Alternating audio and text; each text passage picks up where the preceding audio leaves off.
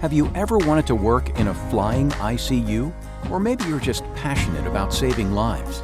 Right now you can realize your dream by applying to work for one of the best teams in the air medical industry. Air Methods is currently hiring qualified flight nurses, medics, and mechanics to join our air medical team. Check out our new salary and benefits packages. Visit airmethods.com/careers and apply today. That's airmethods.com/careers.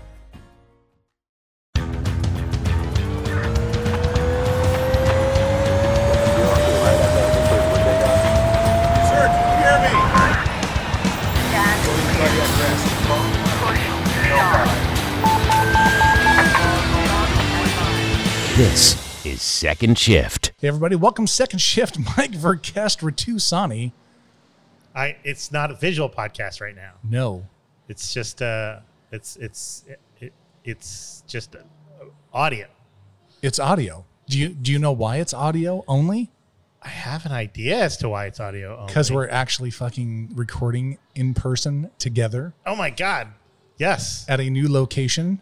Yes. What we will disclose shortly. Yeah, we're doing this in the same room for the first time since I looked since January of 2020. Because this is how it laid out.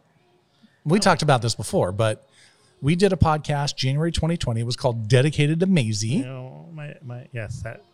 Remind him who Maisie was. Maisie is my little black dog. Yeah. Maisie Blue Sani, No. who was she was quite old and had dementia. And so we had to put her down because it was getting bad. Yeah. That was the start of 2020. That's sad. That is very sad. But boy, who knew that 2020 was going to be like that the whole fucking year? Dude, we watched this whole thing not to change the subject, but back to squirrel time. By the way, we're sitting in beautiful downtown Lake Oswego. Downtown. Yes. Lake Oswego. No longer at the old church. Nope. Those fuckers. We did that for 2 years, and they never even as much as retweeted. I mean, we might go back there because there may be times that I want to eat. Okay, that's fine. But quick, tell them real quick where we're at. We are in downtown Lake Oswego. Right. Lake Oswego. See, you got me thinking about how I say Lake Oswego. We're in downtown Lake Oswego. This is your hood. This is my hood. Yeah. This is the town that I live in, and town where I've been the fire department's medical director since 2004. 4. Yeah. And we're at the Stein Distillery. Yes. If you've been paying attention, we've talked about Stein Distillery in the past. We did. The last couple of lives we've done. I think the last live one I was drinking. You were a Stein delivery. A Stein Distillery. He's had a little delivery tonight. If you know. I'm on one. I'm done with one sample. We both have a little flight going. That's right. We'll get to that here in a little bit. But anyway, Stein Distillery, they got a beautiful tasting room and beautiful downtown. Beautiful downtown Lake Oswego. Lake Oswego. And so they sort of, you asked if we could come. I did. So they opened up a few months ago, I think. Yeah, after opening just about January of 2020. So yeah, the story of this is that it's in Eastern Oregon. And I like how Johnny described it. It's farm to flask. Yeah, cool. That's very cool. So they grow their own grains. They've been around for about 12 or 13 years now. They grow their own grains and then from there distill their own product. And their first product was actually a rye vodka because you distill it and then it's done. Yeah. We talked about that. It was a great Tuesday to make vodka. This was a good Tuesday. Yeah. This was a good Tuesday vodka. Yeah, and like you said, you're not sitting on barrels for 10 years or whatever. You can kind of just immediately open up and start selling. Yeah. Makes sense to me. They did that. You just don't think of rye as a vodka. Yeah. But you can make vodka kind of out of anything, I think. Don't they make that in the prison system? Well, they make prison hooch. That's not vodka? Is that what you're telling me? Usually not. Usually it involves fruit. I was going to use a sound effect, but I don't remember where they're at. We're using my new little soundboard. I know. It's very sweet. And I'm looking I see like dials. Well, I don't see any dials. It's all digital. Yeah, so I'm going to push this button. We'll see what this one is. Is that the laughter after I said prison hooch? That's crickets. I know. That's okay. Let's see what this one is. Hey, there you go. Okay, prison hooch. Prison hooch. Hey, was that prison hooch? All right. And this is not prison hooch. No, it's definitely not. Anyway, great place. appreciate these guys coming down. They grow their own stuff. It's just unbelievable. Yeah, and I think it's cool to try to support local. Yeah. Support local Oregon stuff, and everything's from Oregon. They're growing the stuff. They're distilling it. They're putting it in the barrel, and they got bourbon, and now they have bourbon and rye and blends. I think they have a 10-year. Do they have a 10-year? You have the menu. Well, I don't know. I'm just looking at the flight I got. Oh, this is the bourbon and rye. I know they have a 2 and a 5 year. 2 and a 5 is what I got. I got a straight bull, 2-year, a 5-year straight bull, a 2-year Ram rye, and a 5-year Ram rye. That's a mouthful. Yeah, and what's cool is he's gonna he brought us a menu. Nice. Thank you, sir. So that goes out to a 9-year. And that's $110. Well, that's probably reasonable. Well, I mean, this is small batch stuff. Yeah. I mean, when you buy a bottle of something, the barrel number is right on there. It's all Love that. Yeah. So it looks like 2-year, and they said the bourbon is their biggest seller, but the reality is that the distiller loves the rye. Well, he would know. Yeah. Or she. Not sure what it is. I think it's a he. I'm getting ready to try this 5-year. But anyway, it is so good to be back in person Yeah. and doing stuff. Getting ready to plan doing more in-person training again. Yeah. And it just feels good. That's one big thing I'm super excited about doing. I've got some stuff lined up for this month already with a group at work, so that's good. We're going to have Life Flight come out. We're going to do some hot load training, trauma assessment. It's going to be good. So it's kind of back to basics on some of this stuff. Yeah, so I'm looking forward to getting back out to the people. Absolutely. Yeah. Well, and we've done Zoom training and Q&As. I think some of the stuff that we do, I think so. will still continue. Agreed. I think we pushed some stuff out there, and there's no reason why, like, you and I can't push stuff out on a regular basis. Yeah. To the crews, and I think we'll continue to do that. But I think we got to be out there, and we got to be visible, and these skills that we teach, whether it's cardiac arrest management or DSI or whatever, they require practice. It's perishable. Absolutely. Yeah. Yeah, they're definitely perishable skills, and I think we've seen some of that, just based on little things here or there. Nothing major, but even talking to the crews that maybe wouldn't normally request EMS training, dude, can we do something? Can we get back in there and start getting back at it? So that's nice to hear, and I'm glad to hear that they're interested in doing that. So let's take it to the people. Yep. And then, our schedules have been so busy, and then they're just going to get busy again. Yeah. Just replacing Zoom meetings with in-person meetings. Yeah. And what worked for me with a lot of this stuff was all these back-to-back meetings. I wouldn't have to drive around. Oh man, are you kidding me? But that's going to come back. Your watch keeps hitting our I know. newsstand. That's why I moved If you it. hear random noises, that's because we're getting used to new equipment. Because we're not used to being in a room. Yeah, well, this is the first time we've ever done this. It feels like it's our first time. But one of the other initiatives that people might remember we talked about was our standardization of our kits. Yes. And that's a project that's been going on for 2 years now. And end of this month, they are getting rolled out, which is so amazing. I can't believe it. Yeah, like it's a real thing, and man, I have posted some pictures here and there on social media, things like that, and people can't believe it either, because it just doesn't get done that often, right? Not an entire system, like maybe an agency, which sounds kind of weird, but there goes the TriMet, very loud. I heard something. Yeah, it was a giant bus.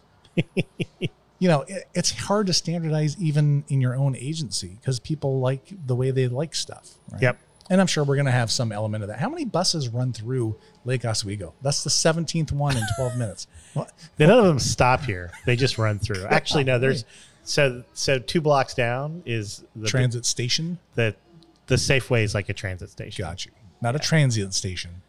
Not in Lake Oswego. Not Lake Oswego. Yeah.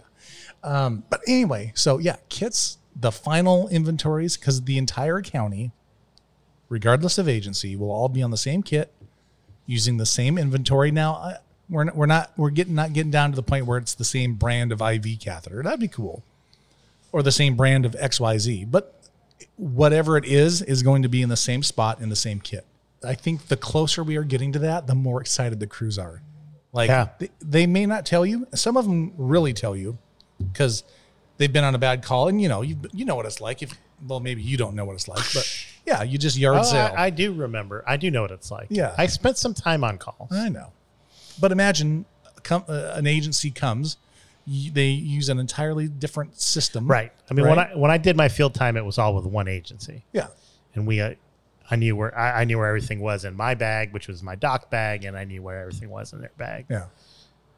Yeah, so plus I only worked out of my bag anyway. Yeah, well, it's probably best, and that was the kind of the interim thing we've talked about for years. Is like you should probably work out of your own kit.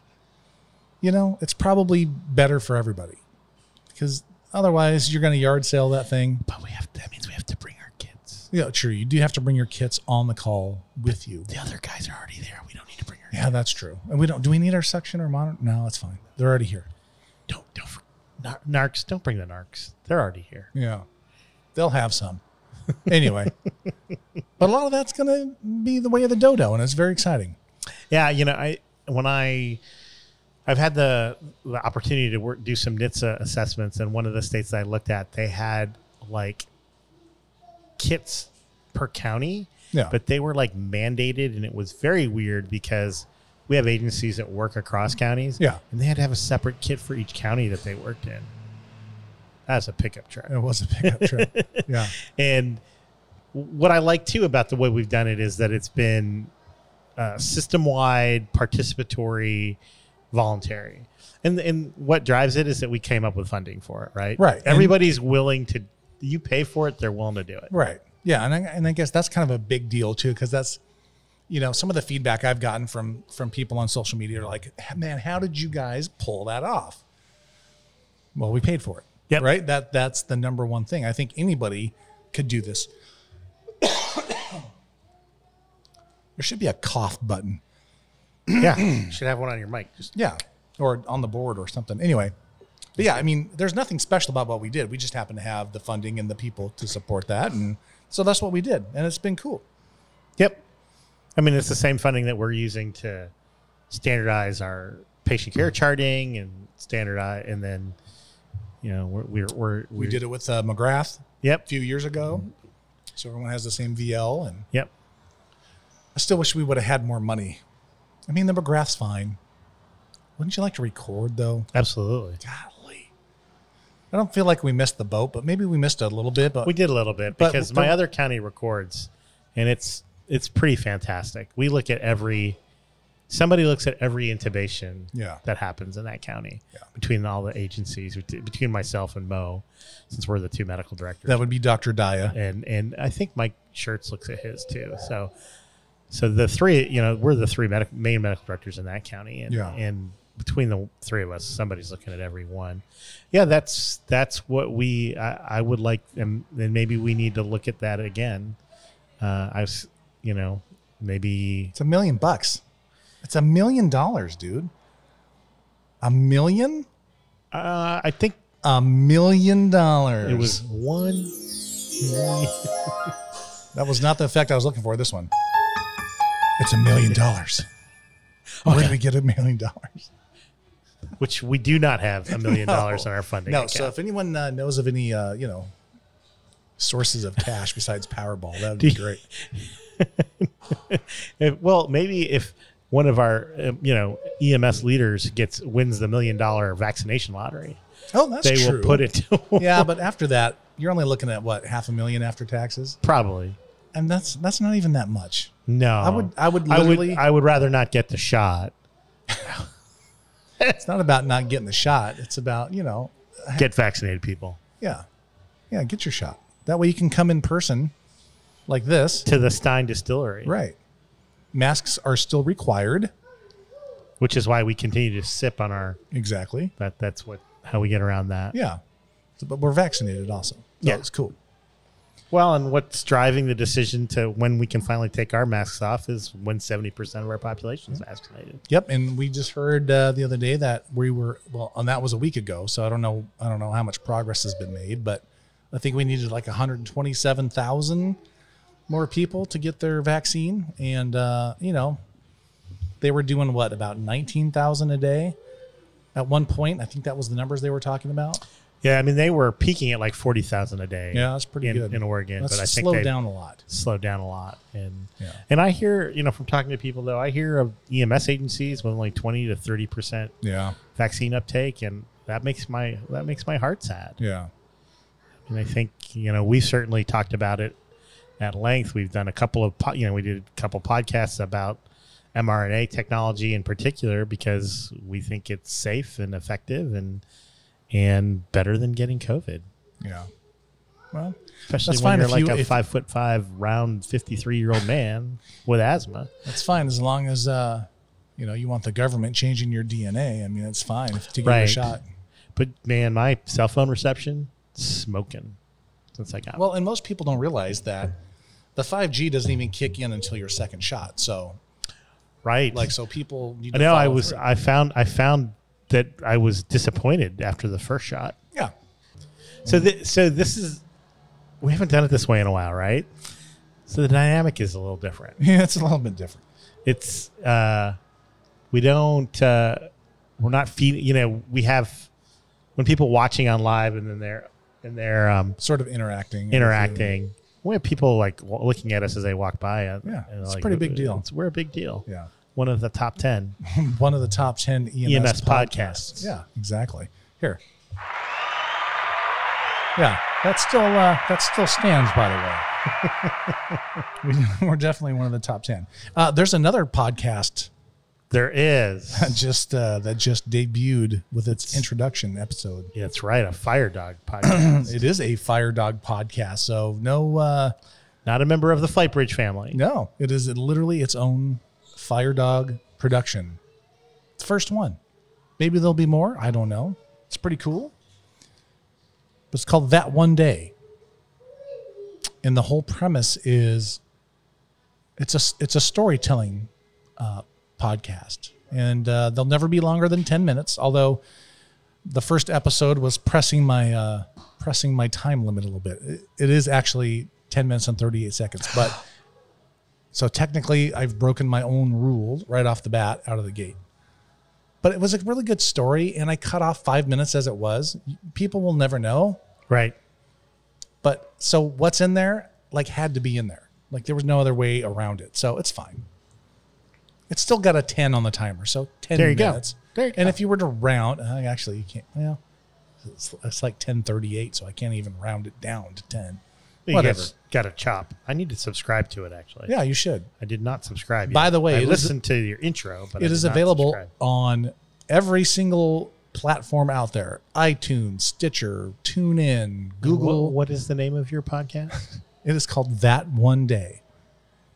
And it might be easier because I know it's not high in the searches. Just so you know, it's the only podcast with that name. So how you can search for it. It came up first Hey, look at that. on my list. Wow. That One Day, Mike Vercast. Okay, wow. I wish it said Fire Dog Productions. I don't know why it says Mike Vercast. Must have been something in the way I set it up. Oh, I'm going to give it a 5-star. Thank you. And leave me a rating as well. It's the a first review? episode is 3 minutes. Yeah, a review. Sorry. Yeah, Mike is my best friend. Do you like the review of Second Shift my daughter left? I haven't looked at those. We have about 80 of those. She left a review saying that I love this show and Dr. Sani's like a father to me. It's classic. Yeah. So good. But So anyway, they changed it. It's follow instead of subscribe. yeah, it's a little bit weird. And really, it's an interesting thing out there, people. If you are interested in doing a podcast, I learned a ton. In actually publishing and getting one out there and getting it on all these places, which I had never done before because Flightbridge Ed is they sort of self-publish. Right. So they do all the stuff themselves. I went sort of an easier way and just bought a membership and I used Libsyn and blah, blah, blah, do whatever. But anyway, so I learned a lot, but you still have to go out and sort of get it on all these places and jump through all those hoops and do all that. And it wasn't that hard. And in probably a process of about 5 hours, I was pretty much up on every single platform, which was kind of cool. So I think it used to be difficult, but it's not. I guess that explains why there's 7 million podcasts, but there's only about 700,000 that are actually doing stuff. That's about right. Because now, I mean, Everybody wants to do one, but no one wants to keep doing one. right. And even we run into this, right? We go through spurts. Like December, we recorded like 83 podcasts. Yes. And then we took a little break. And then we were sort of off. We were in breach. In breach. Yeah. You know. Because we should be doing 2 a month. And it's funny because what happens is the listenership sort of wavers with that, right? Absolutely.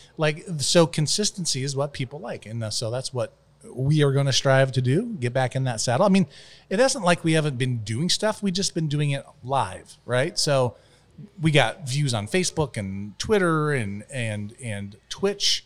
And so our listeners, when we publish that, which one is that? The bourbon's nice. Oh, yeah, I'm going to hit that one in a second. 5-year. Yeah, that's the one I'm on. Yeah, the 5-year bourbon. But anyway, so it's good stuff. Let's talk some more EMS, though. I don't want to bore people. I think we've bored people for quite some time. We talked some EMS That's already. 20 minutes. Well, we had to catch up. But we also did talk about, the kits and some other stuff like that. Of course. Ketamine, is that what you want to talk about? Well, I mean, it's the never-ending topic. Look at it this way. It took a worldwide pandemic to remove ketamine from the topic board. Yeah. And yet it still continues to be a topic. It does. And we won't bore people with the details. Everybody knows that ketamine's sort of been under fire. Colorado has been an interesting situation there where they have effectively legislated it. Well, they're legislating now. They have not. Well, locally, they've done some stuff. So in Aurora, Colorado, Yeah. the city of Aurora has said that the city council banned the purchase of ketamine by any city agency.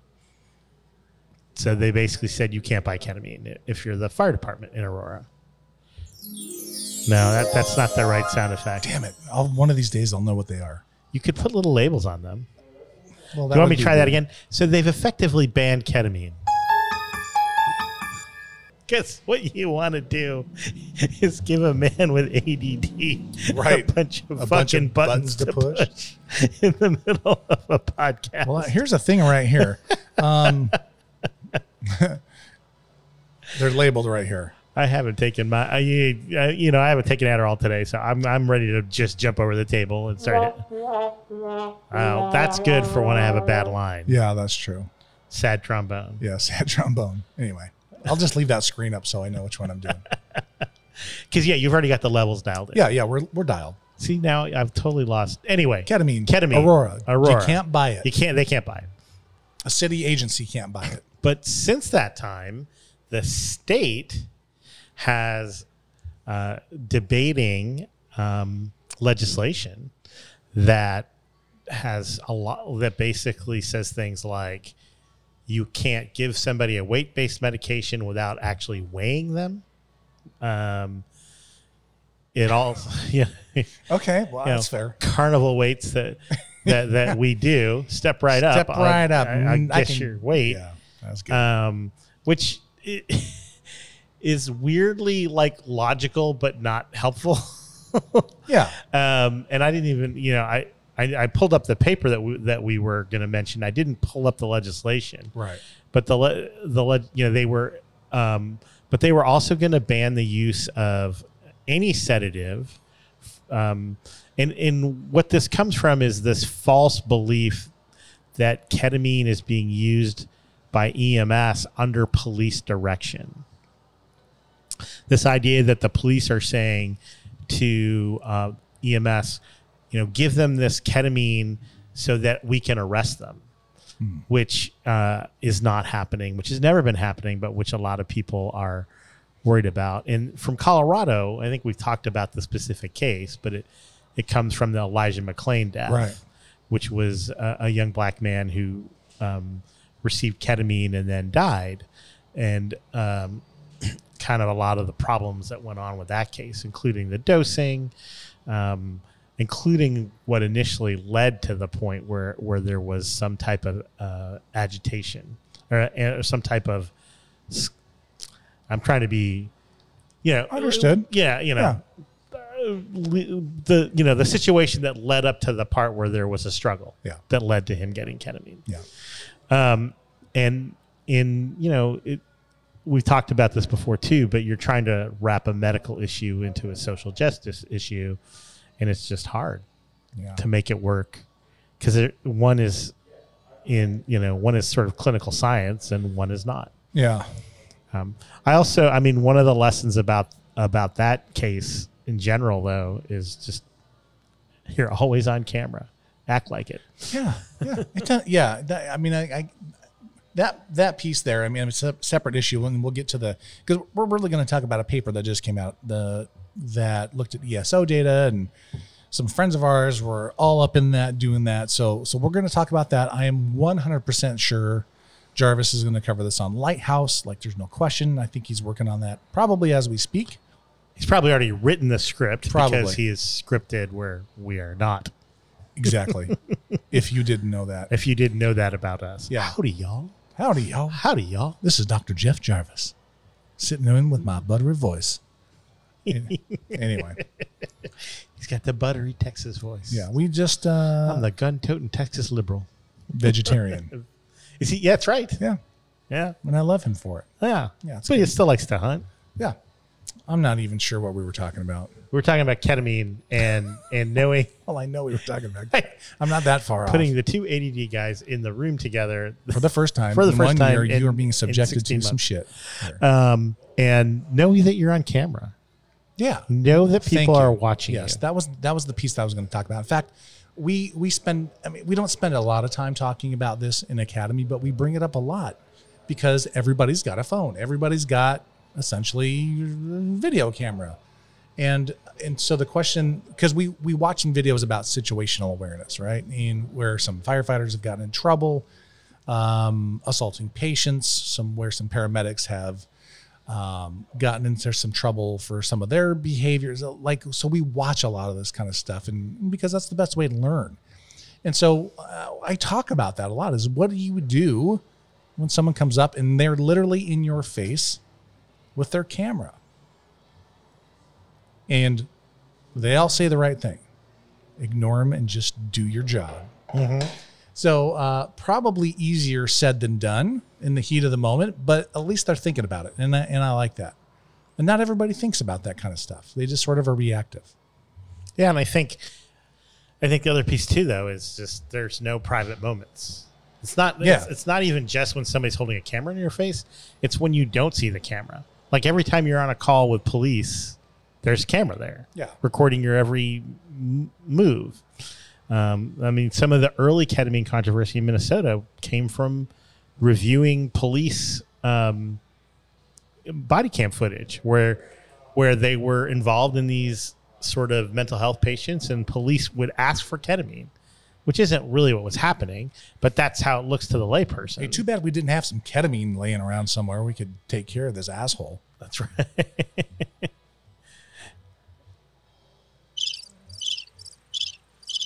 Oh, I got some out in the ambulance.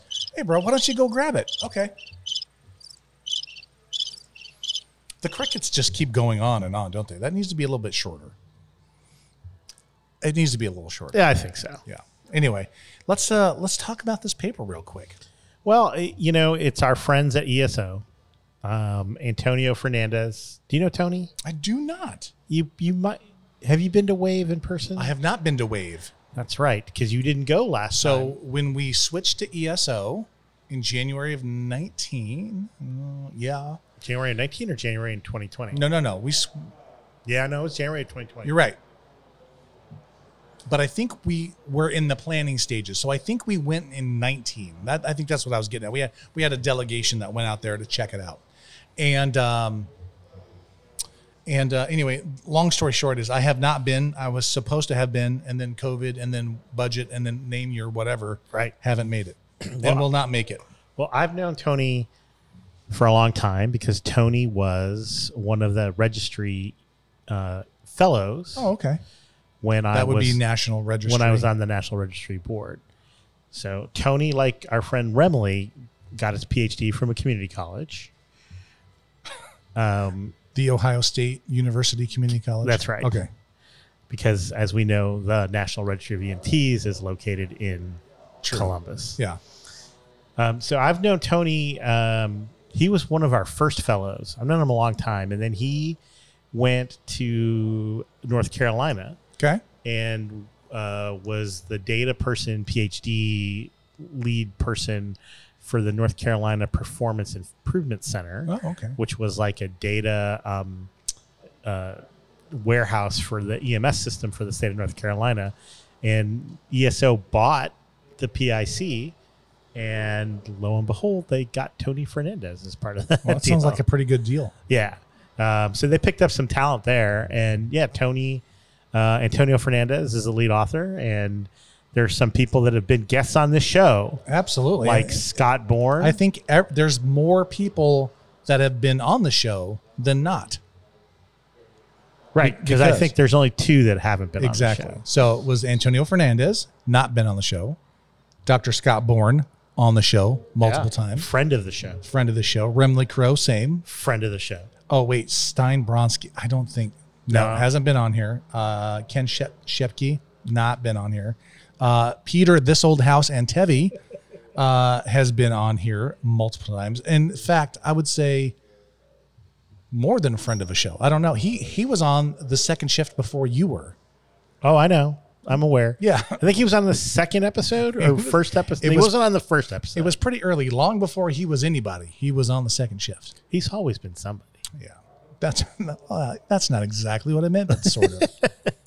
And of course, Dr. Brent Myers, Friend of the show. friend of the show for sure. Been a guest multiple times. Yeah. So anyway, I think there was a bunch of people standing around going, God, I wonder, is there 11,291 patients that received ketamine that we could look at? Yeah. And it turns out there was. There was. And part of this was, when we started having this conversation about ketamine nationally, Yeah. the good thing about Brent is that he had another bus. It is rush hour in downtown. There you go. The good thing about Brent is that not only besides being the CMO or the chief medical officer for ESO, Brent's obviously a well-known EMS physician Yep. and a board member, former president of NAMSP. And Brent and I worked together on a lot of these advocacy issues. And as this stuff started kind of coming out, national press, et cetera, Brent's like, I have data.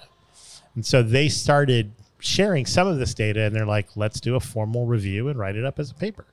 And that's what happened. And that was printed in the Annals of Emergency Medicine. Yep. And it was just published. What is today? Today is June 8th.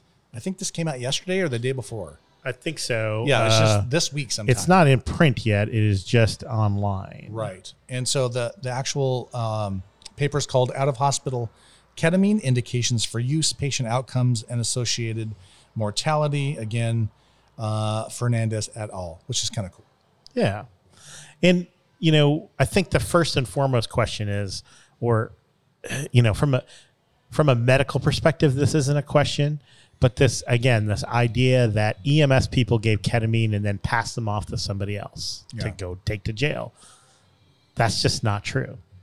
Yeah. I mean, in 99% of the cases, the patient was ultimately transported to the hospital. And I think the cases where they weren't were all like cardiac arrest deaths. Yeah. And they actually talk about those specific cases to some extent. Well, they don't talk about them, but they bring the data about those particular cases in. Right. The eight on-scene deaths and 120 in-hospital deaths, and they reviewed them all. Yeah. Look at figure. So, but real quick, I want to kind of come back to the genesis of this, because, and maybe this is not the first time that data has been presented on behalf of an advocacy. Sort of the reason for the paper was to advocate for the safe administration and use of ketamine in this case. Would you agree with that? Like, this isn't is this about ketamine? I mean, it is, but this is advocacy disguised as research. That puts a negative connotation, and I don't mean it to. I think this is, why do you do research? Well, you're trying to answer a question. And this is an important clinical question. Clearly. And this is an important clinical question that people have been bringing up. to the point that it was extending to beyond. It was going from EMS to emergency medicine, where there was a lot of poor knowledge around ketamine and EMS use. Yeah. And then from emergency medicine to, you got anesthesiology weighing in, Or I would call it chiming in. Yeah. And but they've played a big role in this Colorado piece. Yeah. And, they had some interesting responses to when our folks talked to their folks. I'm not sure I'm allowed to mention them. Copy. And then a psychiatrist who this topic was covered on 60 Minutes. Yeah. And so, the idea that you have a medical problem or question that has reached the public consciousness, and that you have data that can answer some of those questions, I think does play some role. Now, this is not a randomized controlled trial, double-blinded. This is retrospective and observational to describe the clinical impact and usage of a certain medication that has been, in this case, been receiving a lot of basically false assumptions about how it's used. And to the point, it's to remove this medication would be detrimental to patients. And I just, we did a quality improvement meeting today where we looked at a number of our patients who received pain medications. A number of them got ketamine, and a number of them got no relief from opioids, and then got great relief from ketamine. Yeah. So this is to remove this medication would create a problem. So here's a quick summary. The editor's capsule. So what is known on this topic says ketamine is often used in an out-of-hospital setting. What question is this study addressing, which I thought is good. So what are the indications for and the outcomes after use of out-of-hospital ketamine?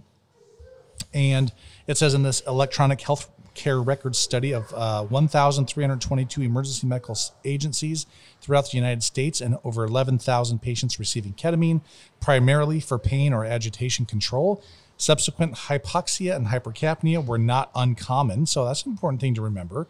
And ketamine may have contributed to 2 of 8 on-scene deaths and 6 of 120 in-hospital deaths.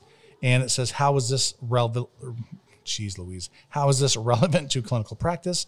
Out-of-hospital ketamine use has benefit and risks. Closer surveillance of would help better define the best use of this agent.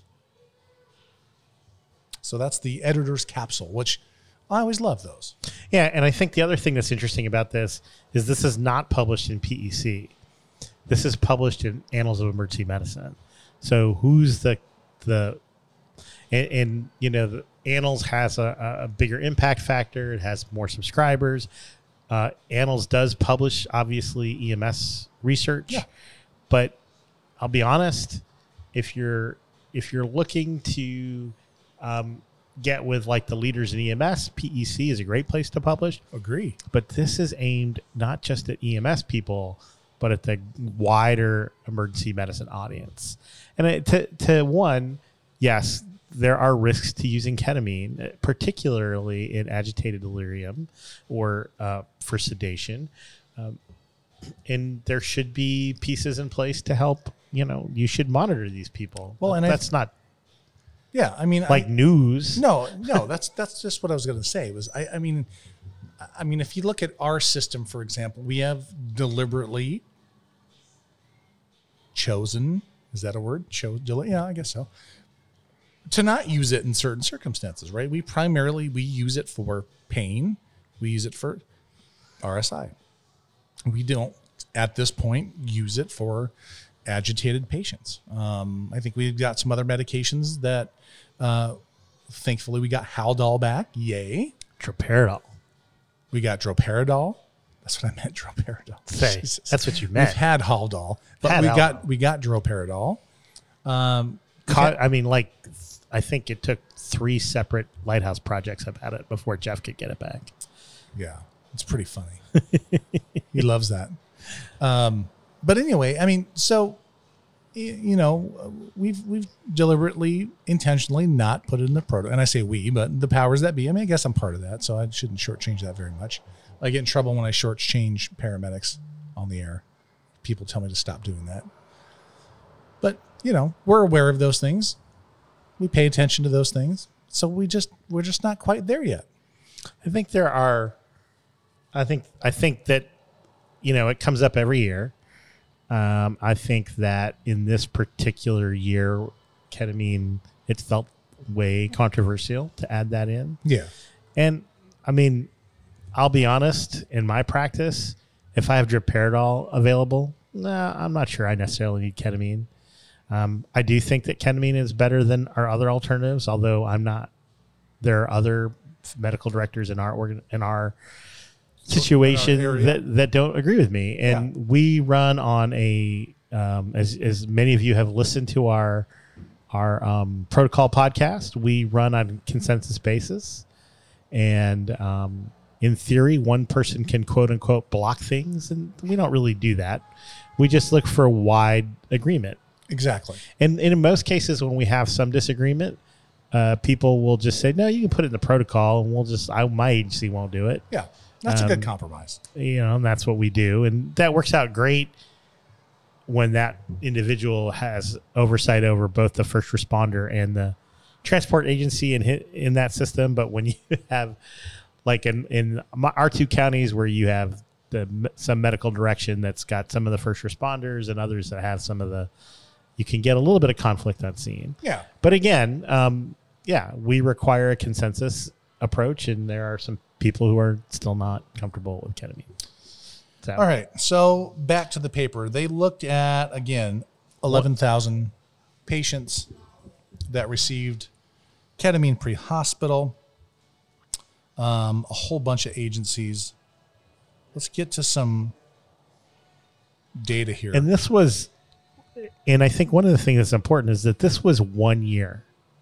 So there are 11,000 uses. Yeah. So this idea that was one of the other ideas that people were putting out there. Well, that ketamine is not very oftenly used. It's sort of just only a few places use it. No, it's a wild card. It was 11,000 usages in 1,300 agencies, and it was all in 1 year. Yeah. So the way they kind of broke it down, if we look at, I believe this is figure 1, I think. It's actually not marked. It just says figure. So I'm assuming that's the first figure. I don't know. I'm assuming you have one figure when you only have figure. I guess so. So it says 911 patients that had ketamine administered, 12,386. Some were in arrest before arrival. Some people had ketamine infusions. Some people had date or time not documented. The route was not documented. So 79 people did not have the route. It was documented, which is sort of weird to me. Anyway, that left us with a grand total of 11,291. 9 patients released on scene. Interesting to me about that.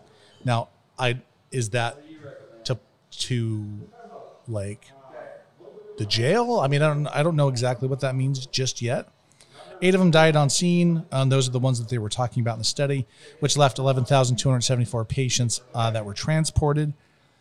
That's a pretty big number. Not what they're making it out to be, where we are just giving it to everybody and just sending them on their way. Right, or sending them with the police. Yeah, exactly. So 9 out of 11,291 patients weren't transported. Yeah. But we don't know much about, 17 when you count the 8 deaths too. We don't know much about, they didn't really tell us about those patients. Yeah. Anyway, and so they had a, hello. Yo. Again, 11,274 patients that were transported. 9,244 did not have a linked ED disposition, which bothers me a little bit because, God damn it. I'm going to do sad trombone.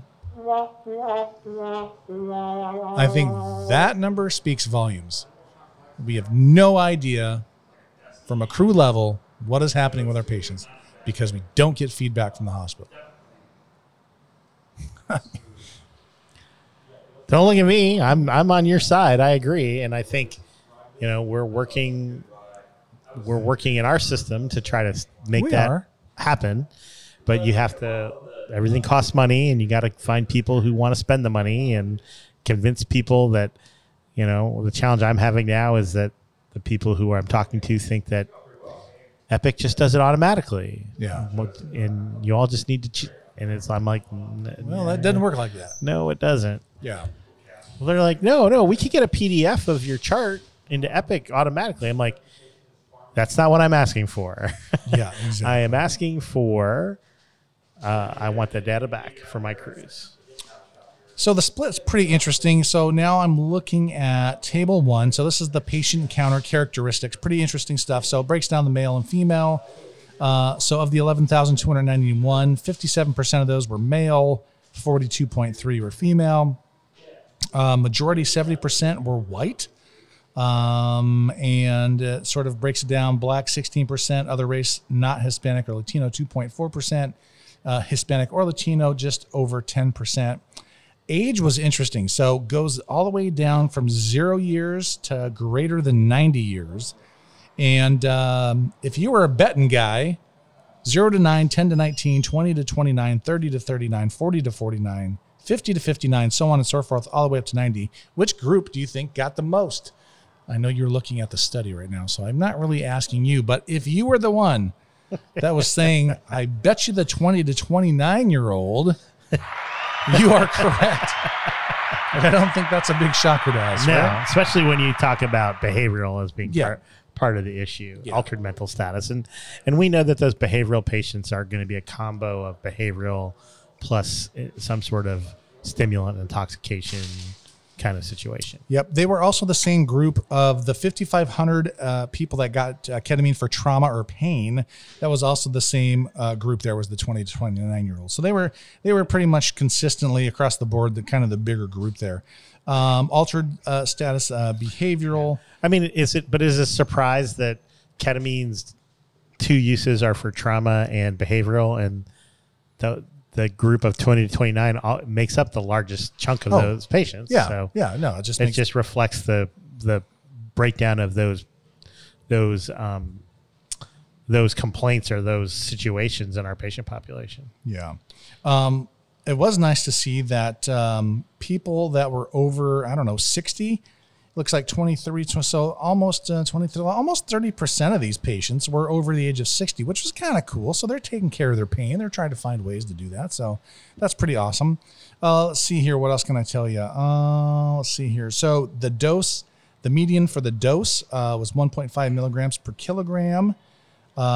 Sort of overall for pain, it was 0.5, and that ranged from 0.2 milligrams per kilogram to 1 milligram per kilogram for pain.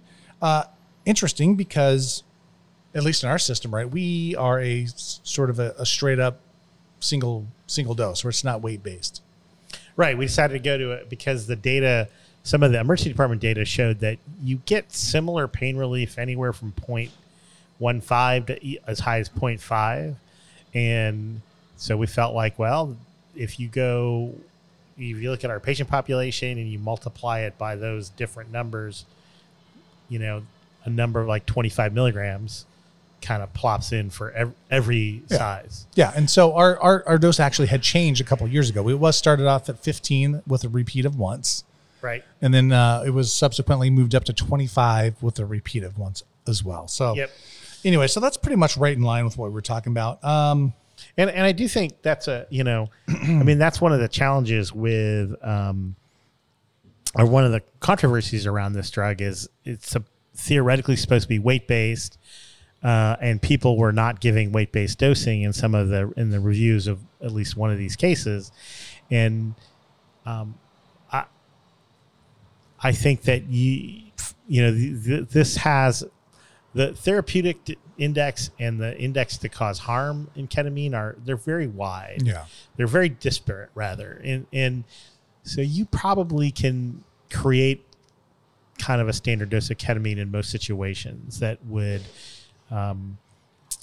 fit the bill. And it's the same like with like etomidate, right?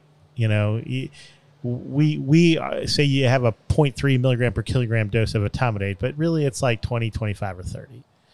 You know, when I see charts where somebody gave, 14.8 milligrams of etomidate, I'm like, yeah, you bullshit. Sure you did. The rest of your chart is a fucking lie too. Then, so. But anyway, that's it. We digressed, but I mean, it is an interesting approach to these weight-based medications to sort of try to pick a dose that sort of falls in the range. If you have a wide range of effectiveness, that's really helpful. If you have a drug that's got a very narrow effective range, and then that the difference between the kind of to cause harm is very tight, then you can't do that. But again, ketamine for pain in particular has a very wide effective range, and it takes a lot of ketamine to get to that. Now, we've had a couple of cases, I mean, where like the 25 milligrams on the little tiny old lady showed up with I had a complaint from a hospital that was like, well, the lady was pretty sedated. I'm like, well, was she having pain? They're like, no. I'm like, okay, well then what's the problem? Did she need to?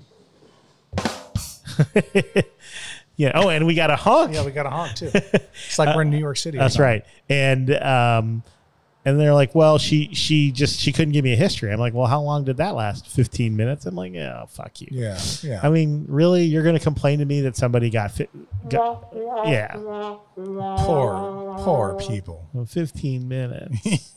Oh. So back to the paper, and I'm not going to read every single one of these, but I just find that there's a few interesting pieces on it. So number of administrations, I thought this was interesting. By far, the majority of people that got it for any reason, one dose seemed to do it for most people. And it looks like for pain, 72% of the people only got one dose. For altered mental status and behavioral issues, 78%. Almost 79% just took one dose. And that pretty much went across all the way. So, and I think the other thing that's interesting that tells me the dose is probably right. I mean, can you read something out of that? I mean, I think so. I mean, maybe. But I think the other thing that's interesting about indications is that there's 248 administrations in this data set for seizure. Yeah. And, we've talked, I think Peter's, has he talked with us? I don't know. We've had this conversation with Peter Antevi about ketamine and its NMD, its effects, and he uses it as a rescue medication now for seizures in his system. But I don't think his system did 248 administrations. Yeah, probably not. So there's a growing chunk out there that are using it. So I think that's another interesting piece about this. Yeah. And in seizures, by the way, one administration 75% of the time seemed to do the trick.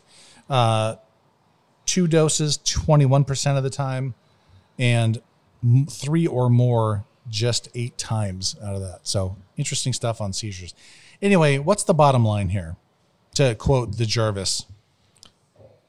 The buttery Jarvis. The buttery Jarvis. I mean, I think that the bottom line is that, I mean, you got to look at we didn't really talk about the complications. Oh, we can. Yeah. Oh, no, we totally I mean, can. I think that's the big thing is like, what was the outcome? I mean, did we have complications? And we did. So you're going to make me look farther down. So yeah, thank you. We might have to take that board away from you. I know. I can't help it. Yeah. And number one, I think, so the number one outcome, though, too, is 9 patients weren't transported out of 11,291. So, again, this idea 9 patients weren't transported to a hospital. This idea that ketamine is being used to arrest people is just false. Yeah. Unless people are giving ketamine not as part of the EMS record, in which case none of us would support that. Right. And I think you would... As an agency, wouldn't you know that? I feel like you would. I would feel like if I were a medical director, I would want to know that, and I would quickly quash that. But it's a controlled substance, so you have to keep an eye on it, right? Exactly. Anyway, so there was a chunk of patients, 8.4% of the patients who had a SAT of 88, of less than 88 after ketamine after receiving ketamine who did not have previous hypoxia. Does that make sense? Mm-hmm. There were some that had a SAT of less than 88% before ketamine. 15% had hypoxia before ketamine. Well, no shit, right? That's what DSI is. Especially if you have an agitated person who you're going to do a DSI in, they might be hypoxic when you first give them the ketamine. But so that's one. That's 8.4% that got hypoxic. And, you know, I can tell you that what percentage of patients who get opioids get hypoxic? That's a good question. I don't know the answer. Yeah. It's probably a little bit less than that, to be quite honest. But I don't know for sure. I haven't looked at that data. They looked at that, and so that was part of the whole kind of, you know, there are some complications, but it's not that 8.4% got like intubated. So I remember somebody will say, I've had somebody say to me, well, in this one study, you know, 50% of people who got ketamine got intubated. And that was the study that happened in Minnesota, and it was like more like 30%, but it turned out that it was the same guy. Same guy. Intubating everybody. Mm-hmm. So there was some hypoxia, and then there was some hypercapnia. 17% had their end-tidal CO2 increase. And, you know, that means that you're monitoring end-tidal CO2. What a cool concept. Way to go. What a neat idea. So I don't find those to be major complications by any stretch. Yeah. Well, that's good. Yeah. So I guess the point is it's probably just fine to give ketamine as long as you've got some practices in place. You're monitoring your patients. You're transporting them. You're documenting well. Seems reasonable to me. I think that you should be following the outcome on any patient, whether they get ketamine or droperidol or Geodon or fentanyl. You know, what percentage of them get hypoxic? What percentage of them get hypoxic in the emergency department? I will tell you this: it's not totally uncommon for a nurse to come to me and go, "Yeah, I gave him that fentanyl and he kind of fell asleep, and now it's like SAT's 87, so I put him on a couple liters." Yeah, that actually happens pretty frequently. The more I think about it.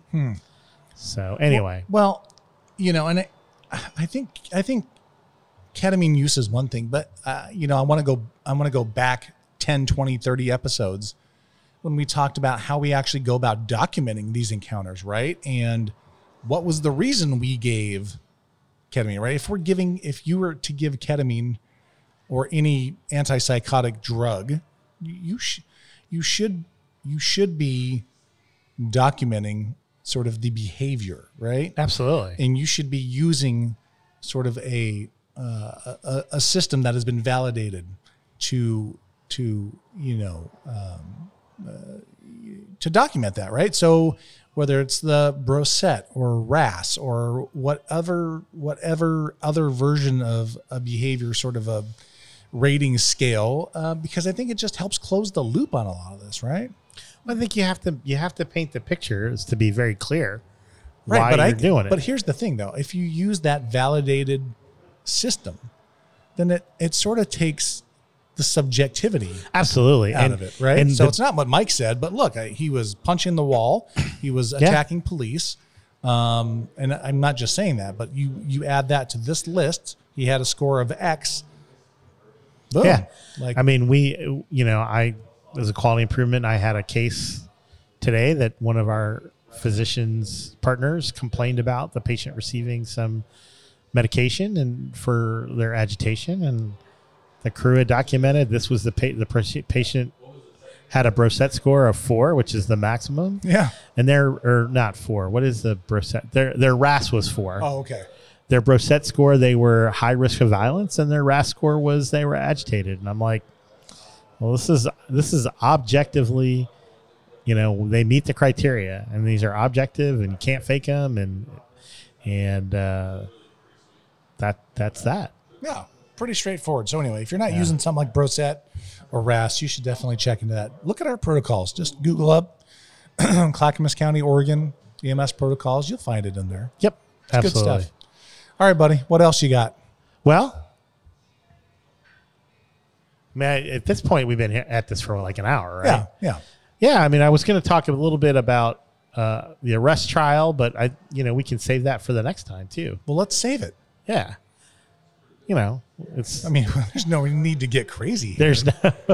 I do think we need to talk a little bit about ECMO again, and maybe with this new setup, we got to figure out how to get people who are guests, because if we're out somewhere, well, they can call my phone.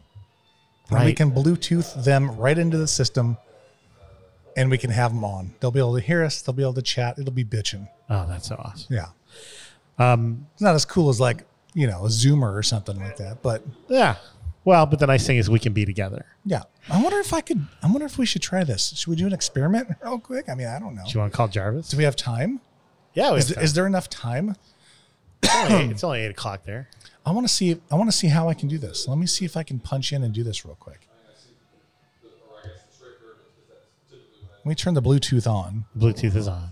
We're going to pair. We got to see if the headphones will pair too. No, we're plugged in. No, I know, but No. I was just Yeah. curious. Okay, so the Rode Podcaster or the Rodecaster Pro is attached. So I'm going to see what happens. So do you have a spot on that board for it? Yeah, it's just right here. Oh, the Bluetooth one. Yeah. Yeah, it's got a little Bluetooth signal on I'm it. going to try it. I'm going to call Jarvis right now. Let's try it. You are firsthand watching some Listening. shit here. It's not watching. Yeah, listening. I'm going to try it. Let's see if we can hear it. I hear it. Oh my God. This is awesome. Hey, Mike. Hey, how are you, Dr. Hey, Jarvis? welcome to the second shift. You are literally on second shift right now. Awesome. How are you guys? Well- Ritu, you there? I'm here. Yeah, we're actually recording in person at a distillery Oh, my God. tasting room here in beautiful downtown Lake Oswego. And Awesome. Mike's playing. We got a new board, and one of the things it does is directly you can call in to get your guests on through Bluetooth. So we're like, let's try it out. Let's call Jarvis. And sure as shit, I like it. it worked somehow. Well, I have to apologize. I'm not on a plane. So, but we're getting better.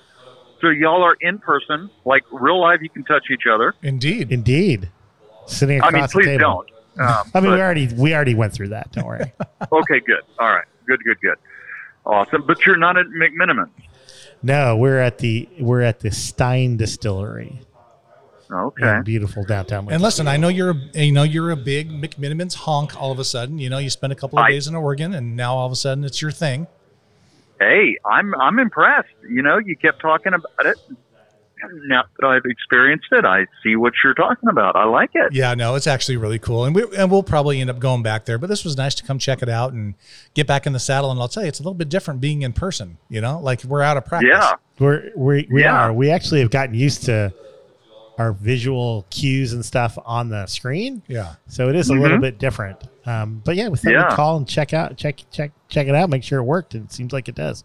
And then the other question I had for you, were you planning to do a Lighthouse project on Tony Fernandez's paper about ketamine? I am, as a matter of fact. So Well, then don't listen to this episode of Second Shift then. I was going to ask you what was on the agenda. I was going to say that's going to be a hard one to miss. So No, absolutely. Yeah, you should still do it. I'm gonna do it while I'm down at Eagles, and I'm gonna interview Rimley and Brent. Unfortunately, Tony isn't going to be there. But Rent and Brimley will be. Rimley and Brent will be. So I'm going to interview them. Yeah, and let's see. Ken Shepke is on the paper. Yep. Stein Bronski's on the paper. I suspect they will be in Florida. I may be able to get them on. So yeah, we're gonna do an interview, and I told him I had to bribe them with drinks. Shocking. Well, that's easy. It's a Flight Bridge production. It's a Flight Bridge podcast, so we have to give you some booze. All right, buddy. Listen, hey, so you're on your way to Eagles, right? Like right now, are you there? No, it's I next leave Monday. Oh, it's next week. Shoot. Yep. Okay, my bad. Yeah, it's next week. Anyway, all right, buddy. So I have time. I have time to listen to your wonderful insights about this paper. And Yeah, this podcast should be talking. this should be out this week. Yep. My guess. So I like it. Well, it'll give me something to listen to driving to the airport. indeed. There you go. Perfect. All right, buddy. All right, guys. Y'all take care. Hey, good Take talking care. to you. We'll see you. Bye. Bye-bye, buddy. There you go. Well, there you go. So we just did that. That's magic. Oh my God. I love this thing. It's so good. It's good. It's All right. good. Can I see what happens if I hit this button? Can I hit a button? Sure. It's gonna take a minute. And it's telling me that there's a minute left. But that's our outro. So I'm gonna try to time our outro. If you listen closely, I can already hear it. I can hear it, I just yeah. had my hearing tested, by the way. Huh? Pretty good for a 49-year-old guy. What? We didn't even talk about your colonoscopy. Yeah, we'll get to that. We'll save that juicy tidbit for the rest of the time. You know, because that's what we do. That's what we do. We get a little too much information. Who cares? That's good. Yeah. Okay. Buddy, it was great seeing you. It was wonderful being in person. Yeah, it was nice. So live from the Stein Distillery, downtown Lake Oswego, Oregon, Mike Verkest, Dr. Ratusani. You've been listening to the Second Shift. is a Oh, production see, of Flightbridge Ed that fucker. LLC. He got me. At I'm gonna let him finish. flightbridgeed.com. All right. Anyway, you've been listening to Mike Verkest, Ratusani. You guys have a good one. We'll talk to you later. And it's a Fire Dog production, too. It is a Don't Fire forget Dog that. production. Thank you. See, we're all fucked up.